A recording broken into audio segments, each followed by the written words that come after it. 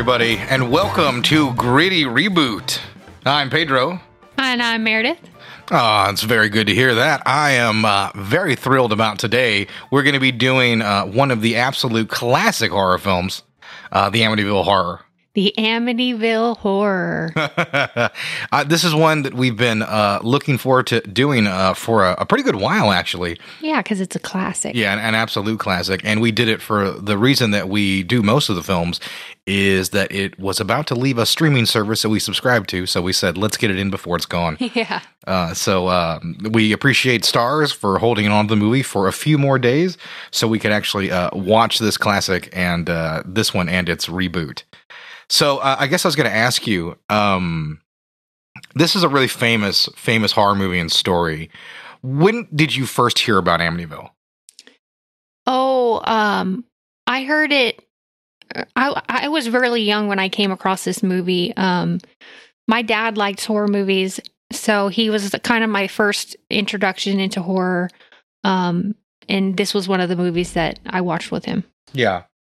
Yeah, I know. I have a very similar thing. My mom absolutely loved this movie, and this was one that she talked about a lot. So I was pretty familiar with the story even before anything had really ever happened, or I'd even actually seen the movie.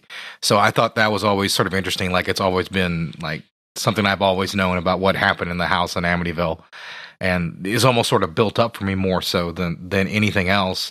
And also the fact that, it was based off of a true story is what made it stand out all the more, especially growing up in the 80s or the 90s. You really couldn't get away from it. And obviously, like a lot of the movies we talk about, this was a cable mainstay for a long time.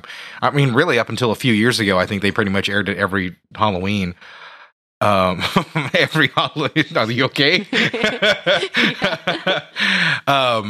Sorry. Pretty much every Halloween you can find this on AMC. Like I said, this is about as classic as a movie gets, as well as a book and a story. But so let's give a little introduction here to everything that is the Amityville Horror. Amityville Horror. The movie was made in 1979, and it was directed by Stuart Rosenberg, starring James Brolin, Margot Kidder, Rod Steiger. And this is based off the J. Anson story or novel.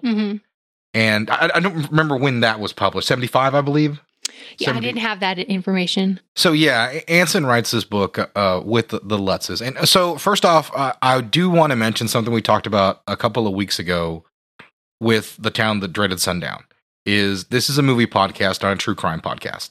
Yeah. And a trigger warning, first off, we're going to be talking about some real murders that occurred in the DeFeo house and some possible real shenanigans that occurred in the Lutz house. It's how the movie starts anyway, so we kind of got to talk about so we do have to mention it, but I do want to say straight up, if you have an issue, you don't want to hear anything about real crime or true murders, the story starts out with one.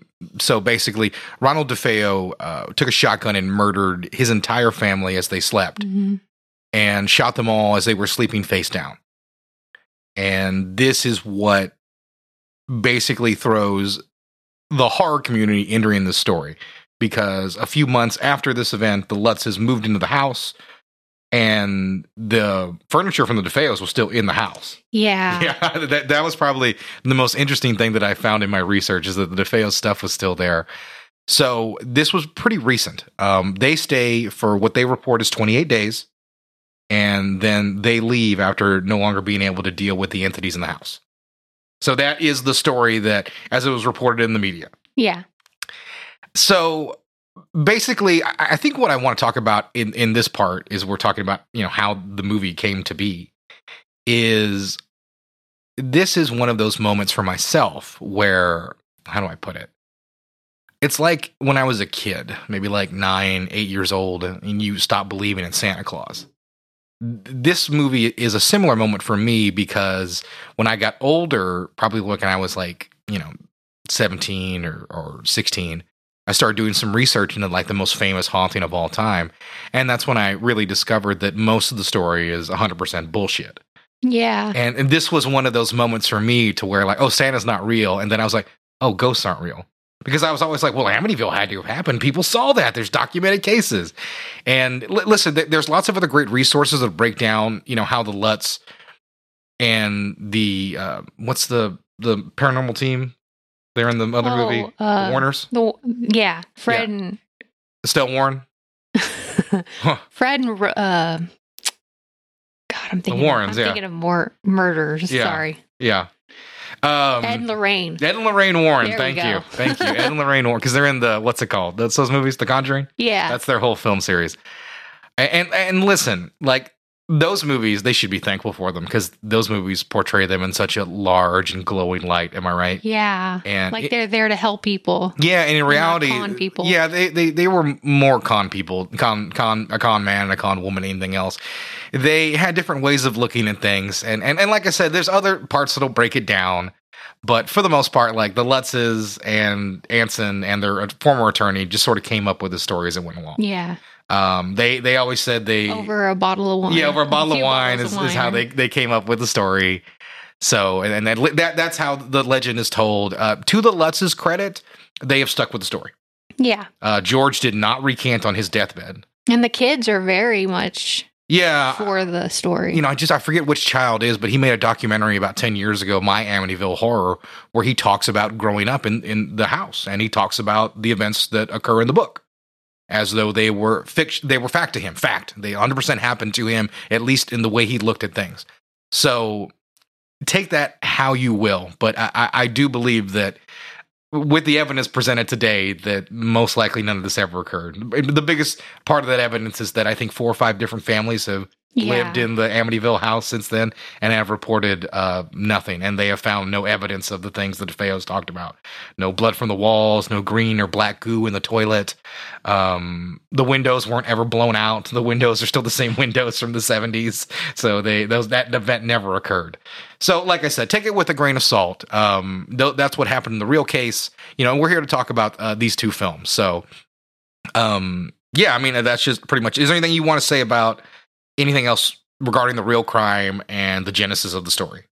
No. Everything we'll probably cover anyways. Just that a lot of things were changed from the book to the movie. Yeah, there were some changes, even though, like I said, the film is fairly faithful, unlike the remake. Oh my God. Unlike the remake. But I want you guys to know, in the 70s, you could become a celebrity just because a ghost ran you out of your house. And like that is entirely how the Lutzes rose to fame. They were on talk shows after giving their first press conference about what happened with their attorney. Yeah. So, I mean, like this story really, really blew up and absolutely captured America in the mid to late 70s. It really was an absolute force of pop culture.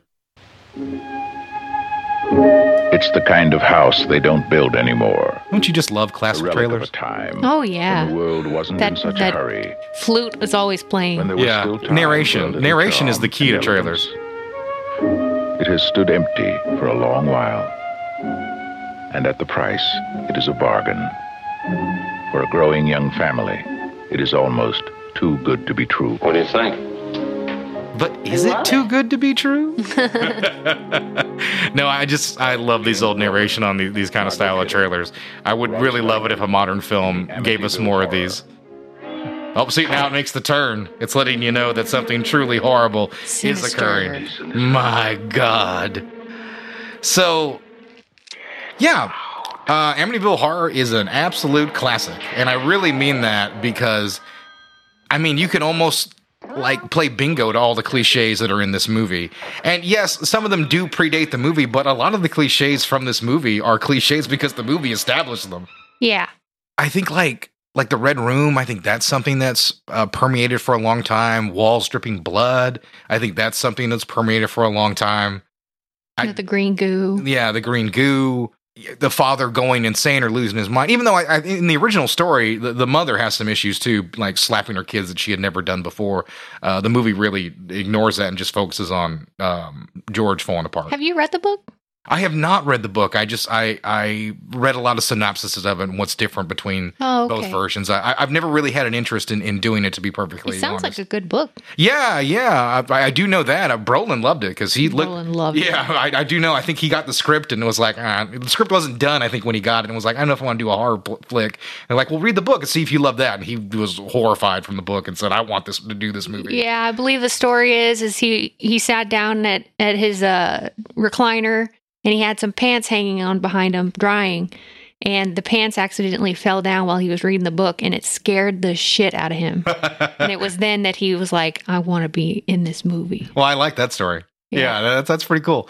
No, I mean, listen, the book, as far as I can tell from what Anson has said, is that when he met with the attorney to be like, okay, I want to turn this into a book, like, can we talk about some of the things that occurred? He was basically told, listen, just make the story work in a book. So he took some licenses from what was told to him and created a lot of the things that we know as the Amityville legend at this point, which is really how to refer to it, because it absolutely is like an American legend. So with that being said, this movie is almost a template of like horror films in America, for the next 30 to 40 years. Yeah. So I guess I want to ask, at the end of the day, the movie is slow. Yeah. Yeah, the movie is a bit slow, but there's such an earnestness to the film that I find so charming. Well, it helps that James Brolin and Margot Kidder have great chemistry to me. What do you think? Yeah, no, they do have really good chemistry. Like that's one thing that has to be at the heart of a story of a family falling apart. Like if you really look at this movie, it's a lesser version of The Shining to some extent. Like that's a movie about a family falling apart from isolation. Granted, this family isn't isolated. If you look up where the actual house is in Ocean Drive, it's in the middle of a neighborhood. They're not particularly isolated, but it is a similar tale to where the house is pushing them away from people. And we do get a bit of that narrative as George is stepping away from his family and completely ignoring his business. That's one thing that I think separates it from any other horror film or any haunted house picture at the time, which is the effect on the father. Like he's almost sort of possessed. Yeah. We get one of the most famous scenes in this movie, and that's the one with the flies. Yeah. The priest comes to bless the house, and it's early on in this movie. Very early on, yeah. And he has the flies. And I have a great bit of fact about that. Cinematographer Fred J. Cohenkamp was scared of insects, so he really struggled filming the fly scene. He would look away or close his eyes and hope for a good shot. He lost about 30 pounds because he would lose his appetite at the very sight of them.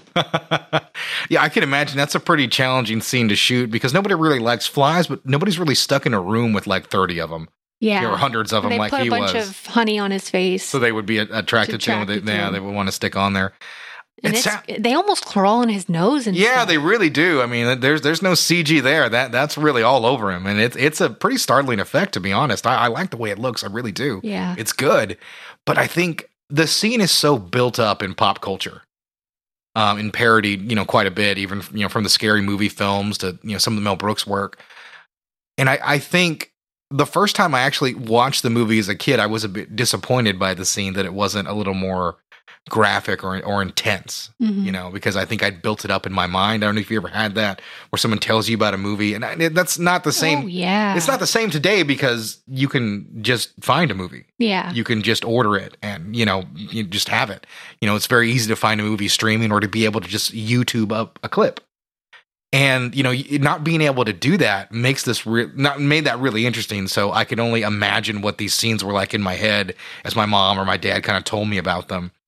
So when I finally had a chance to sit down and watch it, I was ultimately a little disappointed by this iconic sequence. So I have to put that out immediately. Like I was bummed out by it the first time I ever saw it. But over time, I've really grown to appreciate the sequence, and what it sets up as well. I think there's such a great, I mean, the things that some of the ghosts do in the movie are almost intentionally cinematic, and I think that's one of the weird things about believing it's a true story. They do help us set up a pretty nice 3-act structure, and this is a good way to start things off with a priest. And for a long time, the actual real priest backed up this story 100%. And it wasn't until I think like an interview in the 80s that he admitted he made the whole thing up. And to me, the more fascinating thing is, why would a priest lie? Why wouldn't they? Yeah, I mean, why would a priest lie? He didn't even know the Lutzes that well. I have no idea. Priest. I mean, he must have had some skin in the game, I guess. I don't really know. But like whatever it was, like he lied and continued this to help build up this legend for a number of years. And like I said, this is an absolute iconic scene in horror. Would you buy a house where a bunch of murders happened? Absolutely. Why? Well, first off, I would take the savings. People here are nuts about the savings. Have you seen housing prices here in America? You have to save any way you can. And realistically, it wouldn't bother me. The thing that would bother me about the Amityville house would be the people that would be attracted to the Amityville house. Yeah. You know, the people who have to come here and see it. I have to know. I have to be able to see where George Lutz and his family went insane and all that, you know. Yeah, the current owners have actually removed the evil eye windows and replaced them with regular rectangular ones. So yeah, there's no real reason to go there. You could actually go to, I think, where they shot where they shot this actual movie was not where the house is. I was just about to say that because they weren't allowed to film on the Amityville house. Yeah, the city of Amityville was like, listen, we have a nice quiet town. This was a horrible murder that took place here that we don't want to be reminded of, and we don't want to have anything to do with this stupid book. So they denied them the ability to shoot there. And I think they shot a little further over in New Jersey in a town called Tom's River. Yes, at a 2-story Dutch colonial. Yeah, and they added those windows, correct? Yeah, they added some, like a ballast and a few other things to the outside of the house to make it look creepy. Mm-hmm. And I think those windows stayed on that house, so that I don't know what it's like now, but I remember in the 90s, the shooting location was probably a better creepy location than the real one. The interiors were filmed at MGM Studios in Culver City. Yeah, that makes sense. In the 70s, it had been pretty rare to do a lot of location shooting in a house. You would definitely do all that in a soundstage back then. It's just how the business worked. I guess when it comes down to it, you know, that's what makes these stories sort of interesting is, or at least in my opinion, the horror and the situation you're faced with, the incredible stress versus financial ruin. You know, like something that keeps you with the house and trying to deal with it because you just can't get out of that house. Yeah. You know, you'd have to do what as the story went, the Lutzes do leave their stuff behind and never come back. It ends up being sold at auction. So they never, ever really did come back to get it. That part of the movie is true, or the original story. So you talk about a financial investment. I definitely would take a chance on a haunted house. Of course, they didn't realize that at the time, which is something curious. I don't know how that works because they just left the house. You don't get out of a mortgage for ghosts. Trust me, the bank doesn't count that. I think what I would do is make it like a haunted destination. Oh, like a haunted bed and breakfast or something like that? That's not a terrible idea, actually. Right? Yeah, I think I could be down with that, weirdly enough. Yeah, because you don't have to necessarily stay there if you want to. Yeah. But you can have people stay there for money. Yeah, for money, preferably. For money, goods or services. Yes, grass. Yeah. It shows off the rails. Yes, that is also a possibility. So, back into Amityville Horror. You talked about the chemistry of the couple. Yes. And I think they do have good chemistry. There's not really a sex scene in the movie, but there is a scene where like she seduces him. And, I think it helps also, it's our marker to indicate when scary stuff's about to really go down after that moment. Because that really is what happens. Scary stuff does start going down once that occurs. But I think it's a nice sequence. And I think also we have to talk about the heartthrob factor of these movies. Oh my God. James Brolin is hot to this day. Yeah. No, he set the template for his son. Very hot Thanos. So, yeah, I mean, he was a heartthrob back in his day. I think James Brolin is better looking. I think you can make that argument. Margot Kidder, this is probably the best I've seen her look in a movie. Like that she's sequence, super cute. Yeah, that scene is great. She's really sexy when she comes out and she's with showing her hair and the pigtails. Yeah. I would have never considered Margot Kidder sexy. And so it's the first time I could really ever say that was when I saw the R-rated cut. Why? Because she's Lois Lane? Yeah. When she's not sexy at all as Lois No, Lane. she's not in the least. Yeah, I don't know why. Well, I guess Amy Adams isn't really sexy as Lois Lane either. Yeah, I guess not. Yeah, I guess it's just It's not a sexy role. I suppose not really. Well, I guess Terry Hatcher was the most downloaded woman on the internet in 1995 from playing Lois Lane. It was just her wrapped in a Superman cape. Listen, I'm just telling you what happened. Don't look at me like, you sure? Yeah, hey, listen, I'm letting you know what occurred. That's what happened back in the day, and I'm sticking to that story. Okay, so after we get a priest come by, we get a nun that comes by. Yeah, and she's too terrified to really enter the house, right? Yeah. Or to stay in the house. She goes in for like a minute, and then she's like immediately starts feeling ill. Yeah. and then she vomits on the way home to wherever she's going. Yes. That shows that I guess the supernatural effect of the house has affected her. It doesn't want anything Christian in the house in any way, shape, or form. That's sort of the one lesson that we learn from the movie. It hates the priest being there. It hates her being there. I know in the book there's segments where people pray and it's like, shut up. You know, it delivers that deep, dark voice from inside the house. The priest does try to call Margot Kidder or Kathy Lutz and warn her about the house, but he can't seem to get through. Yeah. And then later, Ghost is squeezing the old phone lines. He gets in a car accident and dies. Yeah. Very creepy stuff. Listen, this is the true template for American haunted horror stories. You know, because I think a lot of the other haunted horror stories that we got, you know, were English or European. So this is one of those real legendary American hauntings. And as it sits, this movie is, well, I mean, I don't know how I want to put it. I guess, this is weird. I want to be respectful to the Amityville horror, but the movie is leisurely paced, to say the least. Yeah. And, you know, it's very easy to kind of glance your watch or to kind of browse something on your phone, you know, while it's taking its time to kind of get to the point. Because this movie, like I said, it's in no real rush to get where it's going. It's a 2-hour film, and it very much does feel that way. Even though, to its credit, that there is a lot of story elements to squeeze in the Amityville Horror. You know, from the original novel, you know, to this adaptation. So the movie loses me in a spot, and it's when George is at the bar talking to the woman that gets all wooey woo on him. Yeah, that part really lost me. Yeah. I don't understand the point of the scene. Yeah, me neither, to be perfectly honest. It's one of those things where I was looking at it like, okay, I guess maybe there was something to this, or maybe something hit the cutting room floor that I'm unaware of. But I mean, as it sits, either way, I just didn't care for that either. Yeah, like this movie does have little asides like that just kind of waste time and don't really add up to a whole lot, which is a real shame too. Because, I mean, the movie can pick up momentum. I'm not saying this is a terrible film. You know, I mean, it's a classic for a reason, but, you know, it does feel very dated, especially when you consider it's made after something like Halloween, which, you know, moves very well. You know, I can think of a number of haunted house movies that don't have the kind of problems and pacing issues that this movie does. Yeah. So we get ratcheting up tension. It's very slow ratcheting up. But there's tension there. You get George Lutz acting a little violent at times, maybe saying some things that he shouldn't say, and he actually hits Kathy at some point. Yeah. What do you think of the storyline with the cop in the backyard doing his investigation?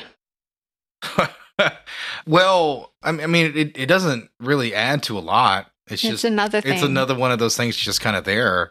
And if I recall, I know one of the skeptic points about the whole story is that the Lutzes in no way, shape, or form ever contacted the police. Yeah. Ever. I don't know why they would.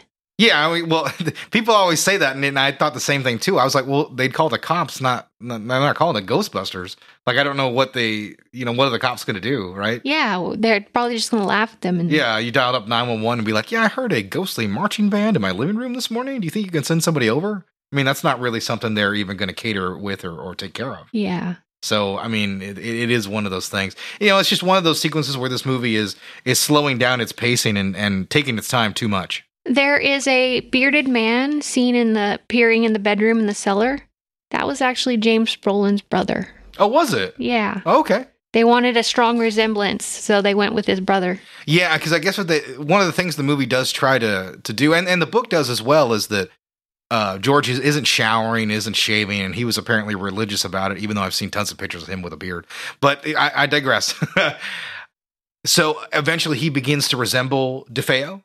Yeah. And this is an element from the original, from the novel as well. He went to a bar and someone's like, "My God, you look just like him." And the scene of which they adapt this is pretty cheesy. Yeah, pretty cheesy.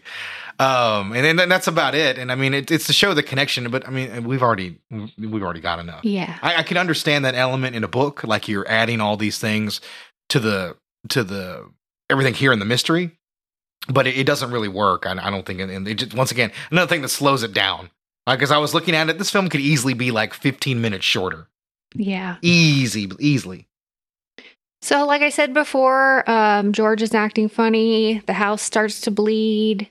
And then this is the end of the movie where they escape in the middle of the night. But George goes back for the dog because the kid's crying about the dog. Yeah. So he goes back for the dog. He falls in some black goo. And then the dog starts attacking him. Once everything goes down, this whole scene is pretty cool.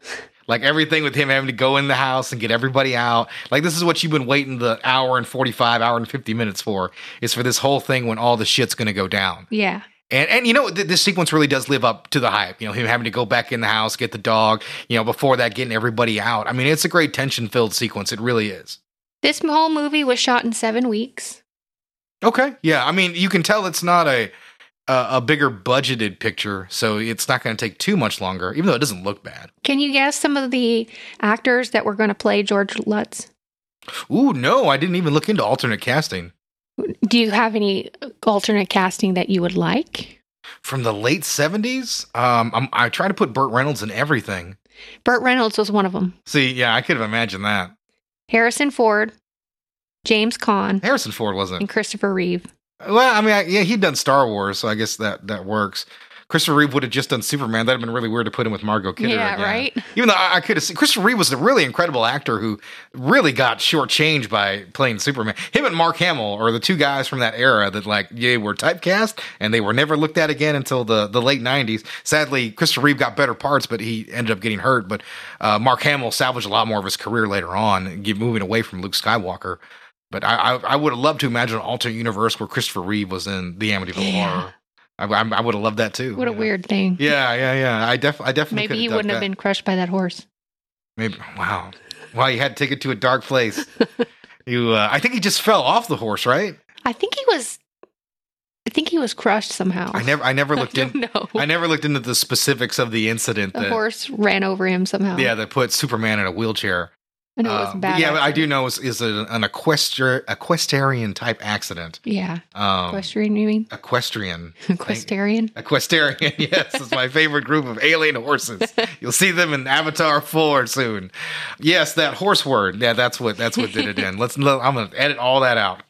Cut. All right. What do you think the budget for this movie was? $8 million? $4.7 million. Doubled it. That sucks. How much do you think it grossed? 1970 money? 55? 86 million. 86. Ooh, did real well. A pretty penny. Yeah, in today's money, that's $75 billion. That's a pretty massive hit back then. So that's probably like a $200 million grosser today. James Brolin was incredibly smart about his contract. He took back end, did he? He took less money up front, but 10% of gross sales after release. He eventually received $17 million. If adjusted for inflation, it would be the equivalent of $63.5 million in 2021. Not bad at all. He made bank. Absolute bank. I'm pretty impressed, to be honest. Right? That's very impressive. Super cool.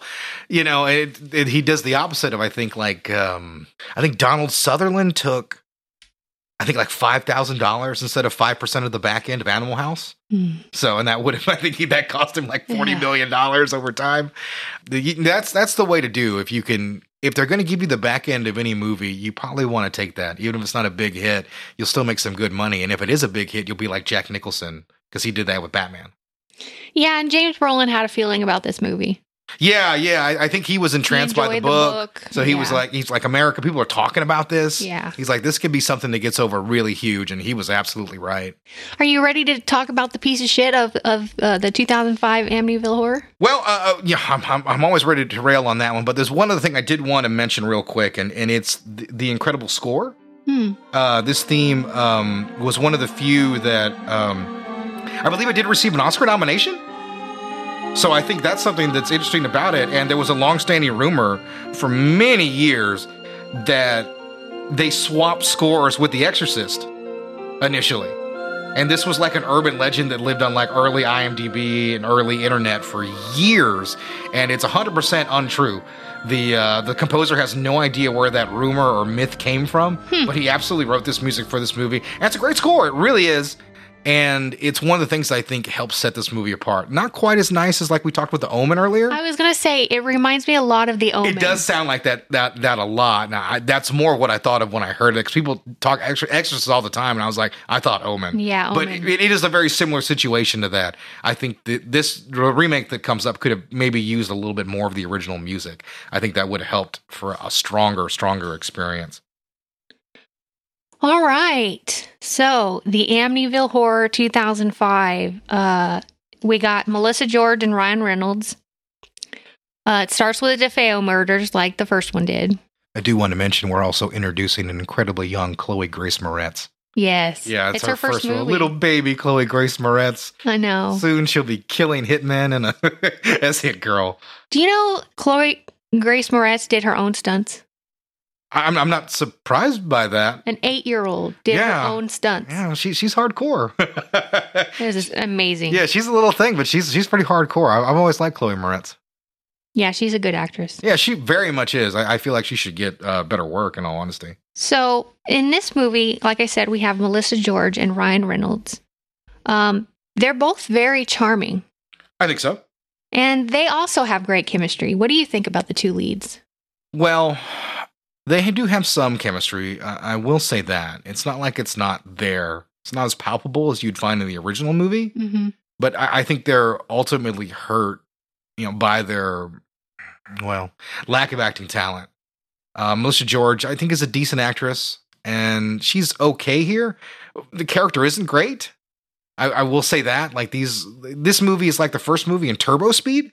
Yeah. So there's no real moment to breathe. So the actors don't really get moments to kind of establish themselves or relationships with the characters. Things are only done in the movie that either can be a scare or immediately set up something that's going to happen later in the scene. There's almost very little forethought about anything else in the movie, really. Yeah. And that really hurts any kind of relationship aspect between them. Like, you can tell there's some kind of closeness, and I mean, they're pretty people, but I feel like their relationship is pretty hollow, to be honest. I was reading as hot as they are, a review. Of course, I go through several hundreds of reviews for the show, and the subject line for one of the reviews was, Ryan Reynolds, need I say more? It's talking about his abs and stuff. Yeah, no, this is... he looks great. He really does. This is him coming off of Blade Trinity, which is a really forgettable movie, but if you don't know that movie, before that, he was a scrawny comedic actor. Yeah. And that's pretty much what he was known for. There wasn't a whole lot else to him, and he did Blade and got in great shape and pretty much has stayed in that shape for he did just 20 Friends. Years. Yeah. That's the kind of character he played. Yeah, exactly. And that was post the body change, but he was still doing like that kind of role for the most part. So, it's one of those things like we kind of forget where he was, and, he was trying to grow and establish himself as an actor. And this is one of those things. He took a chance to do something a little bit different. This didn't really work out for him. He's miscast here. Yeah. There's a lot of things Ryan Reynolds can do and do easily. But I think, once again, this part being underwritten doesn't help at all. But, and there's a couple scenes where I think he's quite good. There's a scare late in the movie where some hands come out of a bathtub. The scare isn't inspiring. Matter of fact, the scare is bad. It's lame. But his reaction to it is so genuine, like a very masculine man just being absolutely horrified and terrified, beyond like the ability to form words. He does a great job there, but it doesn't matter because the scene before it is laughable. It really is. I mean, this is more the story of the movie. Yeah, and like you said, this movie just runs at a breakneck speed. It does. It's like this movie's got something to do afterwards. I mean, they get the house.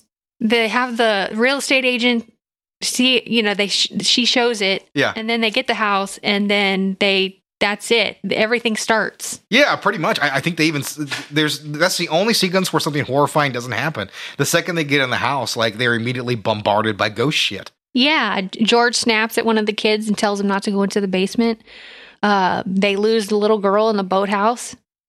And what's weird about the little girl being lost in the boathouse is why didn't they put a lock on it to begin with? Yeah, well, he has a chance to do it, and he just doesn't. And it's like, okay, sure, whatever, man. Yeah. You know?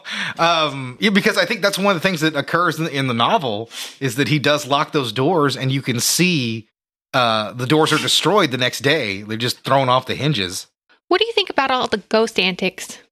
I mean, it's overdone. I mean, that's probably the biggest takeaway that I have from the movie is, I mean, there's a lot of subtlety, and I understand there's like a pig monster looking in through a window at some point in the first movie, but like that movie seems so subtle, like the others, or like the Haunting of Hill House is like a subtle, the Netflix version. That's like a very subtle version haunting, and this movie's so loud. And every scare is just in your face. And so cliche. And I mean, it's just jump scare city. Listen, people give The Conjuring a lot of shit, but you watch those movies, James Wan takes a lot of time to set up a scare, to get you looking left and have a spirit pop out of the right. That's his whole directing style, what he's trying to get you to do. And it's effective. This movie is just like, hey, here's a scare. Like, you know, just a character walks in a room and then the ghost is just standing behind them and a loud noise pops up for a jump cut. And then that's it. You know, there's almost no buildup. It's like the director was trying to play 2005 horror cliche bingo, like just trying to rack up as many things as he could to fit in this movie. Like he had just watched like five contemporary horror films and was just trying to hit his checklist before he went home at the end of the day. And this director, whose name escapes me right now, Andrew Douglas, he never directed a feature film again. Nope, only music videos and documentary. He did some TV work. I think there's a few notable TV shows on his resume, but the point is, this guy wasn't ready to do a movie, and this budget was fairly modest. I do think I was under $20 million. So this is kind of what you get if you're a fairly successful video director. Budget was $19 million. Okay, so I was right. Yeah, just under $20 million. And that's a pretty modest budget in 2005. That's nothing much. You know, Reynolds is a bit of a name. Melissa George is a nobody, just a TV star. I mean, I like Melissa George, but you know, she didn't demand a big paycheck.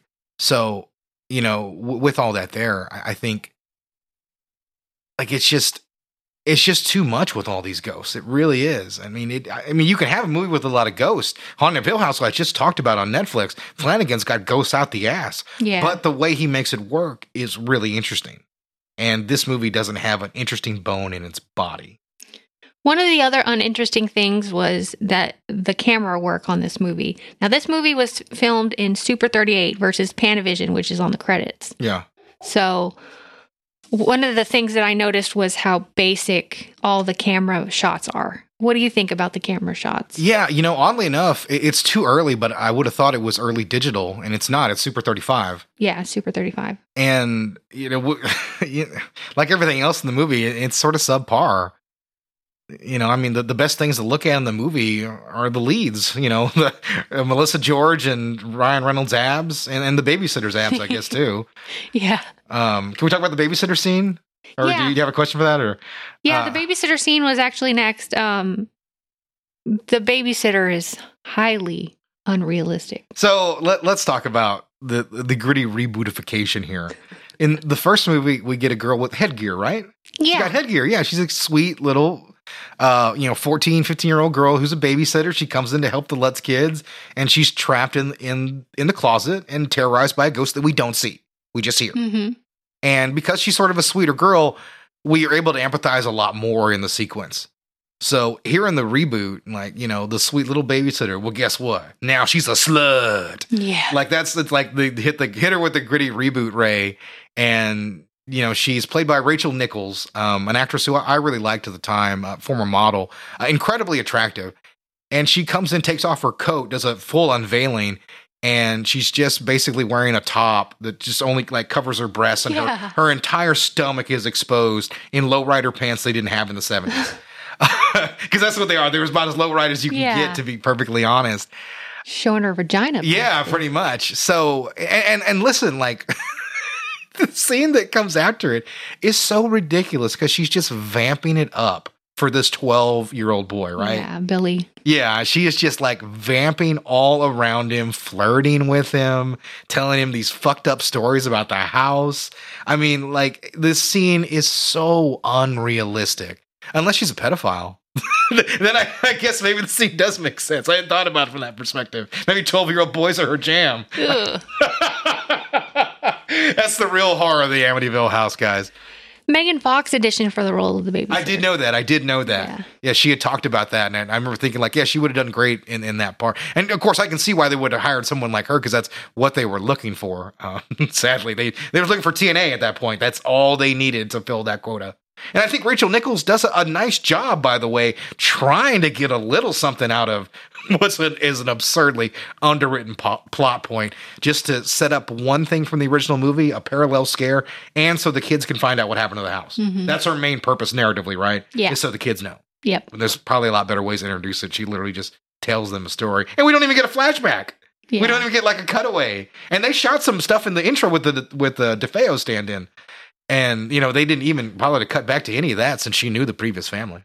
After the incredibly unrealistic babysitter scene, we have George, who sees a part of his basement hidden behind a wall. And then he vomits, but he's actually asleep at this point. Yeah. So then he vomits, and then he goes to the doctor because he's not doing well. Mm. So Melissa George takes him to the doctor, and he automatically starts getting better because he's away from the house. Yeah, and that's one thing that is different from the original film. And I think from the story, too, Lutz did want to get back to the house. Like, he hated the house, but was drawn to it. Yeah. And, you know, he just had to get back there to get his fix or whatever. And in this movie, like, the second he leaves the house, he's like, oh, things are much better now that I'm here at this Italian restaurant. Why doesn't Kathy notice George's eyes? I mean, it's clear as day that they're, like, bloodshot and, like, black. I feel like they added that later. Like he actually wore contacts. Oh, I feel like they might have reshot that later, and like her reactions were against a stand-in who didn't have that. It must have been. Yeah, so maybe she didn't get that, or maybe the director's like, just don't pay attention to it. It's not a big deal. I mean, bad directing could be an answer to a lot of these questions. Yeah, very well could be. Yeah, it could be an answer to many of our mysteries about Amityville 2005. We do have a nice scene that I do like, where George kills the dog. Yeah, that's superior. He goes into a rage. Mm-hmm.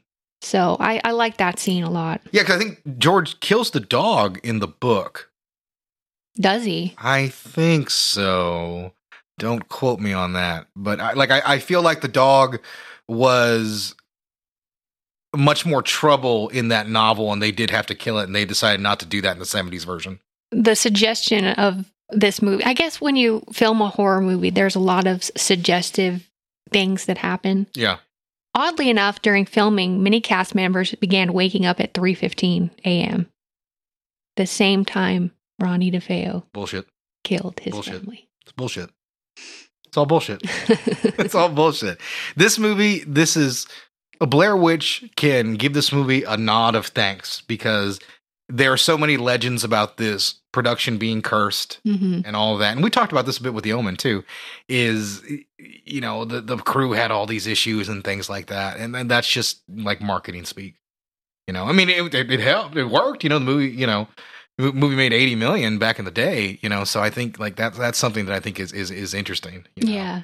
And, I find those elements of like set hauntings, you know, very, very intriguing. I don't really believe them for the most part. No, because the sets change constantly. Yeah. You know, you're going to be doing an exterior here on this day. Yeah. You're going to be working on a soundstage on another day. You know, you're going to be at the hardware store the next. The most unsexy and uninteresting area would be a film set, in my opinion.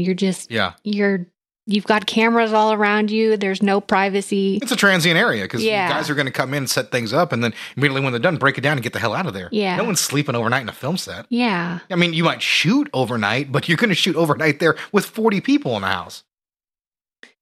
Also, it wasn't the real house. All right, so we get another shot of a priest coming to bless the house. Way later in the movie. Yeah, way later. It's like they're writing the script. They're like, oh, shit, we forgot the fly scene. And so they just had to shove Philip Baker Hall, right? Yeah. Yeah, great character actor, by the way, forced to do this. Well, I guess you could say he was part of the Amityville legend. So here it is. I mean, he was there. We get the scene, and this goes down. I mean, it's gritty rebootified. It's a little bit more intense. The bugs are CG this time. There are some real ones, but for the most part, like anything interacting with him. I didn't know they were CG. Yeah, I do believe they are CG. Yeah, there are some real ones you can tell on some of the closer shots, but for the most part, this is a little bit more intense. The music's much more pounding and sort of that, but you still get the get out at the very end. So it does have a similar purpose, but the main issue is like that's what introduces you to the haunting in the first movie. Mm-hmm. This is just a late element in the remake that doesn't add anything. Like I said, this movie is, like I said, running at a blazing pace, but this is one scene it didn't need in the least. But here it is, nonetheless. Ryan Reynolds actually in this movie made the children think he didn't like them by being cold and distant. Yeah. He did this so that he could easily do the scenes of him physically and verbally abusing the kids. Yeah. So I thought that was interesting about his. He's just an asshole. We don't realize that. You think so? No, I mean, he seems like such a cool guy. Wouldn't that be a great scam? Everybody thinks he's a cool dude. He's just a huge fucking. I would dick. be devastated. Like Benjamin Pratt. Yeah. I thought that he was a cool guy because I love Parks and Rec. Yeah. But he's turned out to be just an asshole, just a lame. Chris asshole. Pratt. Yeah. Yeah. Chris Who Pratt. did I say? Benjamin Pratt. Oh, yeah. Sorry. To all the Benjamin Pratt fans, we'd like to apologize. No, it's Chris Pratt. It's Chris Pratt. Benjamin Pratt's fine. Yeah, yeah. No, you talk about a guy who Chris Pratt has got to be the person who was adored by everyone, and now he's just despised by most people. Yeah. I can't think of anyone who's made that transition as quickly as he has. Listen, the original film, nobody gives us an explanation of what occurred. Obviously, something happened there with the DeFeos. But, the movie sort of talks about, did something happen to Ronald DeFeo? Was he affected by the spirits that were there? Mm-hmm. But the movie doesn't answer that. The book doesn't answer that. He just had voices in his head. The Lutz don't answer that. That's all. DeFeo said that. DeFeo said a lot of things. Right. DeFeo said a lot of things. I want a little inside baseball here. We take research here pretty seriously. I watched a video about Ronald DeFeo talking about the book and the movie, the original film, because he died last year. And he read the book and he'd seen the movie, and I watched it, and it taught me two things. One, Ronald DeFeo is a liar all the way through because he just bounces around. He would contradict himself later in the same paragraph. Typical serial. Yeah, basically. And two, none of that was helpful for research in the movie. Yeah. I think I watched like 20 minutes of what is a 90-minute interview on YouTube, and I was like, okay, I think I've learned that there's nothing I can truly learn from all of this. I can't gain any insight. It's an interesting thing because not a lot of people take his perspective on it. Yeah, because once again, like, this is based off a real murder. Yeah. So with that being said, I think the second film, pardon me, the reboot is the way it portrays the DeFeos is a bit more nauseating because you get a little more graphic detail on the actual murder, which is whatever, but they make Jodie DeFeo a character. First of all, there was no Jodie DeFeo. No, it was the sister Allison, I believe. Yeah, there was no Jodie character, even though that is who the daughter claims to talk with. Yeah. But they clearly make her a DeFeo in the movie, do they not? Yeah. She's the girl who's killed in the intro. So she's killed in the closet. Yeah, and then it's where you see her. Well, yeah, because it's more than implied the babysitter knows her. Mm-hmm. So that basically, is what they're establishing. That's who that is. So this movie does give you an explanation.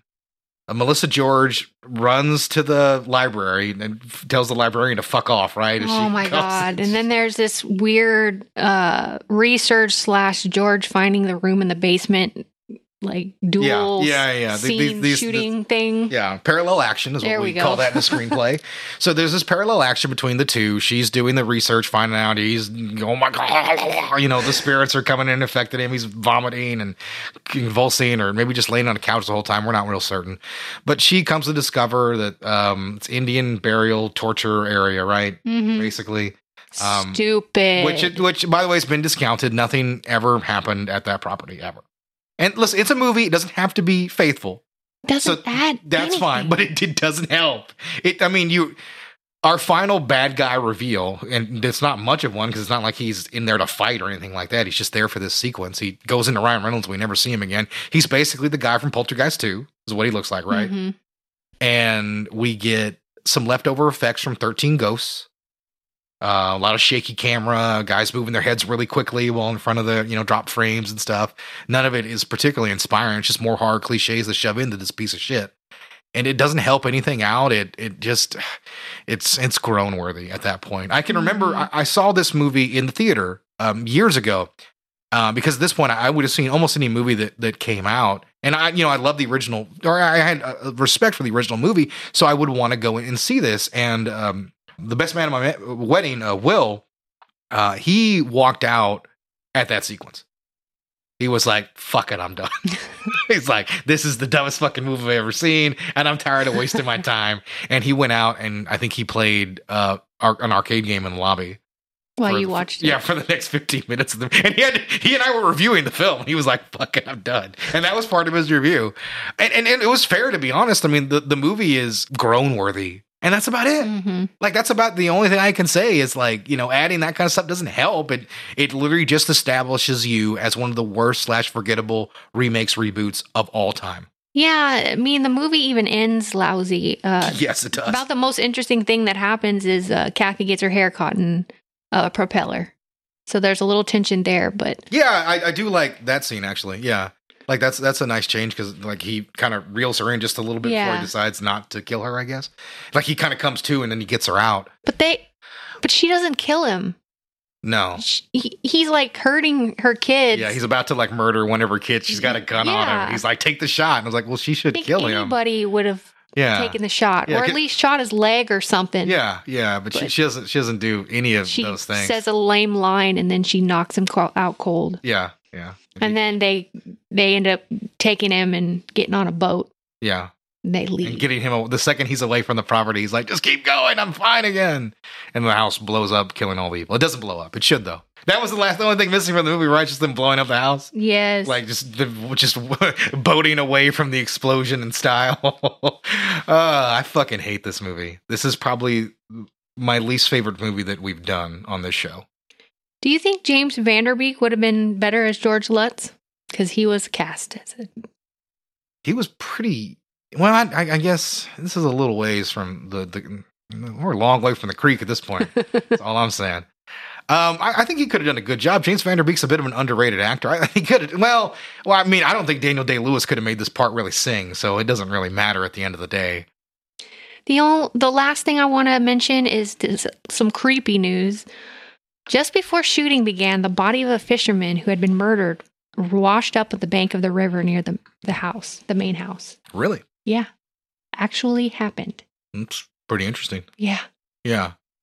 So I do know filming aspect of the movie. This is another house that they made look like it. This one was shot somewhere around the Chicago area, and they added the eyes to the house, and that has remained a part of the house since this movie has been shot. And they pass it off as the house they shot the original Amityville at, actually, is how they've tried to sell it and let people tour it. I don't know if it still stands to this day because that fact is from like 2015, 2016. So lots of things could happen. Housing market's crazy, guys. Yeah. But nobody would want to visit that house. So I think it could be kind of an interesting thing to make you want to take a look at it since there's no history there and a forgettable remake was shot there. Mm-hmm. But, it is what it is. Okay, so now we are on to the review part of this podcast. Amityville 1979 got a 4.2 user review, 6.1 on IMDb, and a 32% on Rotten Tomatoes. And then I have a 1-star review here. The Amityville Horror has all the ingredients for a good movie of its type. Solid actors, a respected director, a creepy story, but somehow it utterly fails to gel. Individual scenes simply die on their feet, and they never successfully work together to build suspense. It's dull. The main problem is that our protagonists, competently played by Margot Kidder and James Brolin, are underdeveloped characters. We see them in stereotypical happy mode for only few scenes, before the haunted house aspects take over and overshadow all else. One especially thin plot strand suggests that Kidder and local priest, overplayed by the usually great Rod Steiger, are good friends. This claim is somewhat undermined by the reality that they're never seen or screened together. In fact, Steiger seems to inhabit his own little side movie, complete with long, pointless arguments about theology with Murray Hamilton, who was at the point clearly typecast as an obstructive twit. See also Jaws. Oh, yeah, that's right, yeah. This sad little package is rounded out by some of the very worst special effects I've seen in a movie. The Phantom Pig proving the most risible of all. Yeah. It's too bad, really, as I'm usually a fan of intelligent, slow-paced horror. This movie got to the slow pacing down, but it somehow lacks the brains department. I wonder if the remake is better. Well, I'm here to tell you that it's not. Yeah. Well, oddly enough, I like that review. I do. I think he made some very nice points, because I feel if I didn't have nostalgia fueling my opinion in this movie, I think I'd be a little more harsh about some of the aspects of the original movie, to be perfectly honest. Like I said, I grew up, with the movie, so there is a lot that I love on it and can lean on that nostalgia. But he makes really nice points, to be honest. There are a lot of clunky actions in that film. And once again, it's a very 70s movie, and that has downsides. So, a lot of it hasn't aged particularly well, especially the effects. What about you? Do you have maybe somebody that you would like to talk about? Oh, do I now? As you might imagine, it's a classic film, so Roger Ebert reviewed it. Sadly, he did not review the remake, so I guess he got to avoid that one. But he did review this movie, and spoiler, he gave it a 1.5 stars. He was not enamored with the Amityville Horror. Roger Ebert said, "Bad guys are great. There's nothing quite like a malevolent presence that wishes evil on everyone in a town. A guy with a sneer and a mustache and an upset stomach. A guy totally unlike the evil entity in the Amityville Horror. The horror in this movie, alas, isn't a bad guy at all. Doesn't have a shape or a face or a personality. May not even be a guy. Is a presence that causes the worst sorts of things to happen. Who upsets the dog and causes the doors to bang open and makes the house too cold all the time. In short, makes things just like Chicago. This presence persecutes a family played by James Brolin and Margot Kidder and a bunch of kids who have to scream and quake on a regular basis for 28 days in the book and for 21 days if I counted correctly in the movie. They play a couple named George and Kathy Lutz, whose experiences inspired a best-selling book named, of course, The Amityville Horror, who moved out of their house and left their furniture behind and moved to San Diego, fulfilling all of our dreams. Is the story based on fact? I have no way of knowing. I've met George Lutz. I had a couple of beers with him in the Los Angeles airport, and he seemed to be a likable and totally believable person. He told me soberly and earnestly of all the terrible things that happened to him and his family in that haunted house on Ocean Boulevard on Long Island. Was he telling the truth? Did green slime really squirt from the keyholes? Did a red-eyed pig really glare through the windows? Did a ghostly marching band really parade through the living room? Maybe so. We've all made bad real estate investments. But the question isn't so much whether those terrible things really happened, as whether, please forgive me for my lack of reverence, whether they've been made into an entertaining movie. Sadly, they have not. They've been made into a dreary, terminally depressing series of glum things that happen to the residents of the Ocean Boulevard house. Nobody who has had to live under a roof and amidst 4 walls and pay the rent could possibly find such things amusing. The stairs collapse. There are thousands of flies in the sewing room. There's a pig with glowing red eyes staring in through the windows. The problem with these folks is that they've moved to Long Island. There are lots of neighborhoods in Chicago in which that would make it a good investment. But am I growing facetious? Not really. In order to be a horror movie needs real horror. The creature in Alien was truly gruesome. The case of the possession in The Exorcist was profoundly frightening. The problem with the Amityville Horror is that in a very real sense, there's nothing here. We watch 2 hours of people being frightened and dismayed, and we ask ourselves, what for? If it's real, let it have happened to them. Too bad, Lutzes. If it's made up, make it more entertaining. If they can't make up their minds, then why the hell should we? Nice. Always good words. Yeah, I think a pretty apt review from Roger Ebert. I mean, I can't really argue with much of his opinion, to be honest. I know horror fans give him a lot of crap, but I think he's kind of on the money here. Like, I'm freely admitting to you, I'm recommending the movie, but I got nostalgia goggles on. Mm-hmm. So. Okay, so Amityville 2005, 3.8 user review, 5.9 on IMDb, and a 23% on Rotten Tomatoes. So the movie got much lower reviews than the original, which is what we expect. Yeah. It was not well reviewed at the time. Poor casting, e.g. the mother looks about 20 but has already apparently given birth to 3 kids, means that I cannot take anyone seriously in this film. The shocks and scares are so well telegraphed that even a deaf, dumb, and blind person would know they were coming. This film is a mishmash of bog-standard haunted house cliches, creaks, doors opening and closing by themselves, ghostly voices, and relies heavily on the staccato editing and fast cuts to bring a sense of urgency to the story. It feels rushed and raw, and that storyline is barely coherent amongst the mess. Effects are okay, but then nowadays most are, so no points gained there. The film claims to be based on a true story, but having read the original book by Jay Anson, I can confirm that only the names of the characters in a solitary event with the priest bear any resemblance to the book. The actual story behind the Lutz's disappearance from the property has been finally shown to be pure invention and fiction too, so what we have is a shoddy film that is based on lies. First of all, I think Melissa George was of appropriate age. This is how she looks. She's just young looking. Yeah, because, I mean, she's in Dark City as well. And that's like in, 96? Mm-hmm. So that was 9 years early. She has a nude scene in that. So she had to have been at least 20 when she did that movie. Wow. So, yeah, no, it's just how Melissa George looks. I think she would do Teresa's a couple years later, and she'd wear pretty much a bikini for the entire film. Just looks fantastic. That's just Melissa George. Same thing, Ryan Reynolds still looks like he's like 30. And he's 74 years old. God. Actually. Yeah. So, I mean, it is what it is. It's a terrible film. It like I said, this is the least favorite. This is the worst movie I think we've covered. It's not gritty. I mean, it tries to be gritty, but it's not, which is not worse. Gritty. Yeah, it's It's worse. lazy. It's just not good. Yeah, it ends up just kind of being something that happened as opposed to like a real movie. It's just, you can talk about, hey, there was an Amityville remake. Want to watch it? No. And that's what should be your answer. Like I said, watch the original film for its history, everything that it laid upon the horror genre and pop culture within the late 70s and early 80s. Yeah. And just ignore this. If you haven't seen Amityville Horror, I would recommend it. Go out and watch it. It's very important to cinema. Yeah, as a horror fan, you're definitely going to need to check it out and just skip this remake at all costs. There's way better Ryan Reynolds films to check out and a lot better haunting films. Go check out Haunting of Hill House on Netflix. Yeah. Really, there's way better stuff to check out. So ignore this film, and like I said, that's it. And if you think we should be condemned to a haunted house, you can let us know that by emailing us at grittyrebootcast@gmail.com or hitting us up at grittyreboot at Instagram and TikTok. We're on both places, and we respond to pretty much any message we get.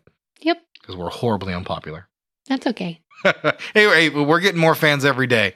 We appreciate you guys, and I hope you guys still love the show. We're doing good, and we hope you guys enjoy these flicks.